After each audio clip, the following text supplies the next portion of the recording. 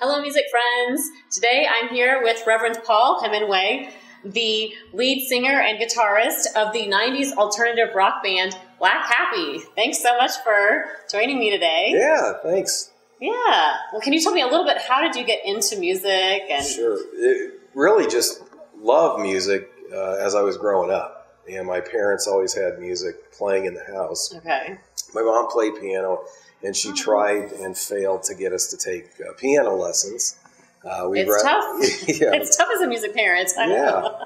So we wanted to play sports, and we kind of ditched that. Right. But we always loved rock and roll. Okay. And then when we were early in our teens, my brother and I got some guitars. Nice. And started trying to copy our favorite bands and heroes. And who were some of your favorite bands and heroes at that Iron time? Maiden. Okay, yeah. Black Sabbath, Judas Priest. We loved the Police. Okay. And just a lot of hard rock, right?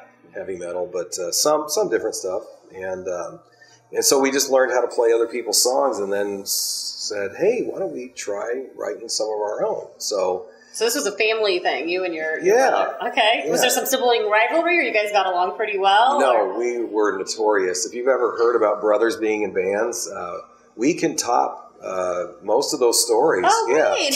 So throwing guitars at each other and fist fights and. My sisters and I haven't gotten quite that bad with the violins. My parents were like, Yeah, I hope you don't ever get to that point. So. Yes. Yeah, our drummer at the time had just a standing position that once he saw it coming, he would sneak behind us and grab the guitars and instruments so we didn't throw them at each other. So, yeah, it got pretty heated, but we love each other now. That's good. And we just like playing rock music. So then we started playing shows. And just you two, or how did you kind of stage your group then to get the drummer? We went through about 40 different lineups before we found the one. And which is odd because the one lineup that stayed together was an 8-piece band with two drummers and, 2 guitarists. That's pretty big then. And 2 trombonists and a saxophonist. And so how did you decide to bring in the brass? That's kind of a cool addition too.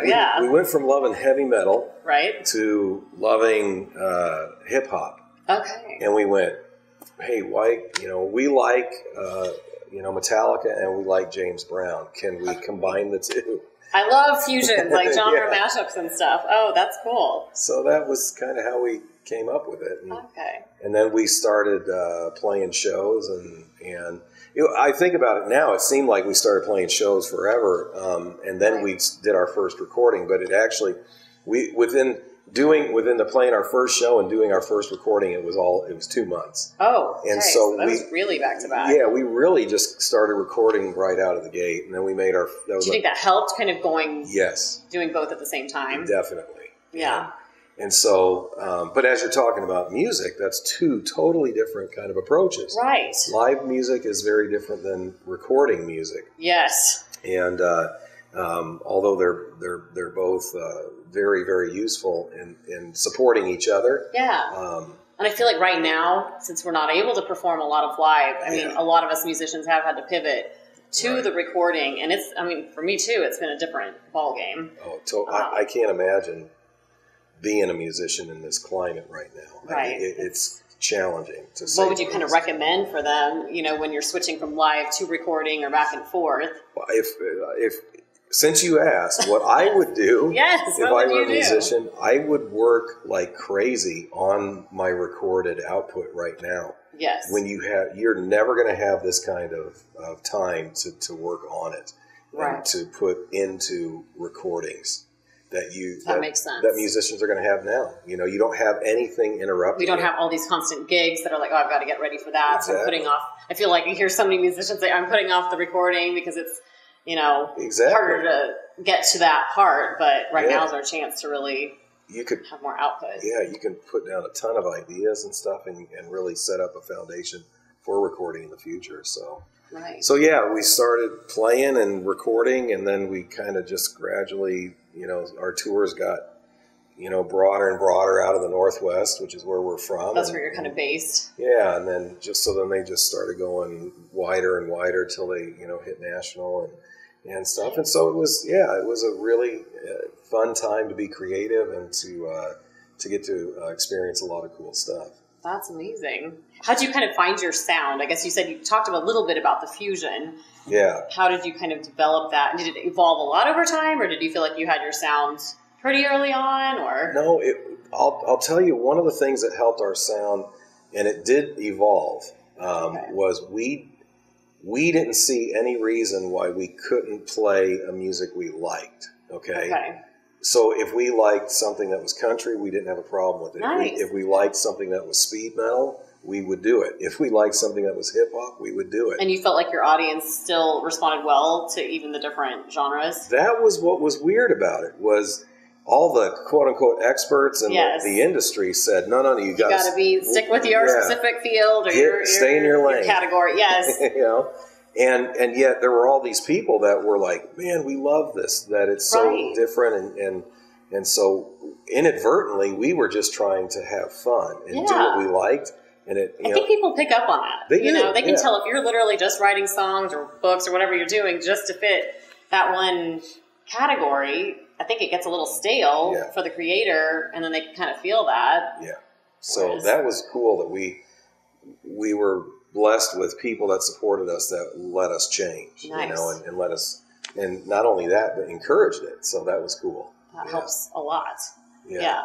Tell us a little bit about your reunion tour that you got to do a couple of years ago. Yeah, that was cool. 2 years ago. We did one in 2010. We broke up in 1995, and then a lot of you had families since then. And, yes. Is that right? Yeah, families. Moved to different parts of the country. Yeah. So we're not together, in the same proximity anymore. And that's tough.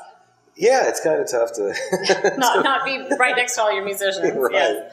Yeah. A couple of years ago we were able to do it again, and it's just fun because we're more mature, we're better friends, Right. We're I heard you sold out like every concert. Yeah, it's been really, really cool to be a part of that. Yeah. And to be supported. So. I think didn't some of you bring your families, got to actually see you guys perform? I think that would be really neat for the next generation to see, hey, this is what, what dad did or what my parents did. Right. It kind of inspires them. So in fact, that was one of the reasons I wanted to do it again, was so my kids could see that.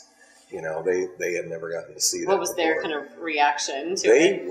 It was so, first of all, they were really, they were the only kids out of all of them that went to every show. Really? Yeah. They were there and they loved it and they had fun and it was neat. That's awesome. I'm so glad they got to have that experience. Yeah, and one of them is one of your students. I know, yes. So, yes, I happen to think, I want him to see what he can do. Yeah. Yeah, so what are some of kind of the different fields you can go into and within kind of the rock world? I know I talk a lot to classical musicians, but what are some of kind of your options for upcoming musicians? Some of the options they have. There's just the field that you're in, just the kind of rock, or they call it popular music, Right. It's kind of the mainstream, if you will. But so that's always an option. But there are so many things that you can do in terms of writing songs for licensing, movies, radio, right video games. Yes, that's become a really big new new field. So there's all kinds of stuff that major companies buy. I have friends of mine that do that. That's what they do. They write 30-second snippets that ESPN buys for a buffer. Nice. And so they'll say, "Hey, can you do me one that sounds like Nirvana?" Or can you do one that sounds like, Soul Asylum or whatever? Right. And so there's that avenue to go. There's the live avenue to go. There's the recorded avenue. There's, playing, in collaboration with people. There's I love that. Yeah. I think that's so fun to do the collaborations. Yeah. Well, you can do that. You have that ability. Well, it brings the genres together, and that's one thing I want classical musicians to know, that they need to be able to try different genres. So we can have more options, and especially in today's day and age, we have to be a little more flexible. And I think people tend to get really attached to the sound they know, whether it's they know classical or they know you know, that type of rock, and trying to see that you can work together to create these different sounds. Right. And then that way people, if they're familiar with, you know, whichever sound, but then they can learn a new sound at the same time. Yeah. And I think that can be a really cool experience for people on both sides of the spectrum. And I think that is the key piece of advice to any musician is don't be so closed into what you think you prefer that you box out the discovery of something really cool. I agree. You know, I totally agree. Learn about all different kinds of music and then make your decision, you know, and instead of being just pigeonholed in or boxed into something, you know. Yeah, open up expand the view of things. That makes sense. Yeah. Well, thanks so much for talking with me today, sharing your wisdom. Yeah, no, I love it. So, yeah, well, thanks again. And you're welcome. See you next time. Thanks for joining us again today. If you've enjoyed this interview, please hit the like button. And if you'd like more videos, go ahead and hit the subscribe, and I'll see you next time.